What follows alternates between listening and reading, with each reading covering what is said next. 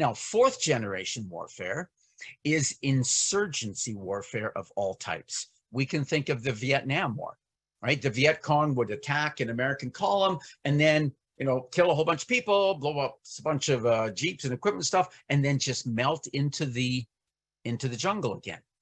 Rather than making your forces impenetrable, you make yourself untargetable.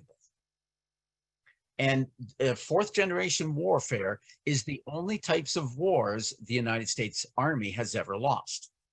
And what we're involved in now as us, we're actually involved in fighting a fourth generation insurgency warfare. Now, fifth generation warfare doesn't even seem like war. And that's part of the whole point. In fifth generation warfare, you don't want your enemy to even figure out he's under attack. You don't want him to figure out there's a war going on. And that's what the whole world is like. Most people haven't figured out there's a war going on.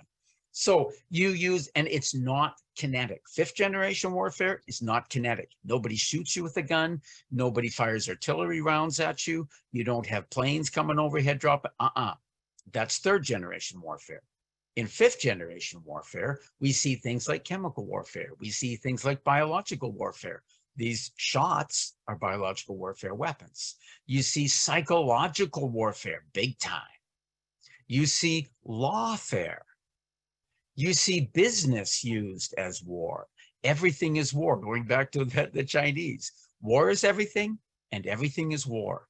So this is the kind of warfare that's being used against us. We're seeing psychological warfare used against us. We know that, right? Everybody on this call knows that. So this is the kind of warfare we're in. We're facing fifth generation warfare.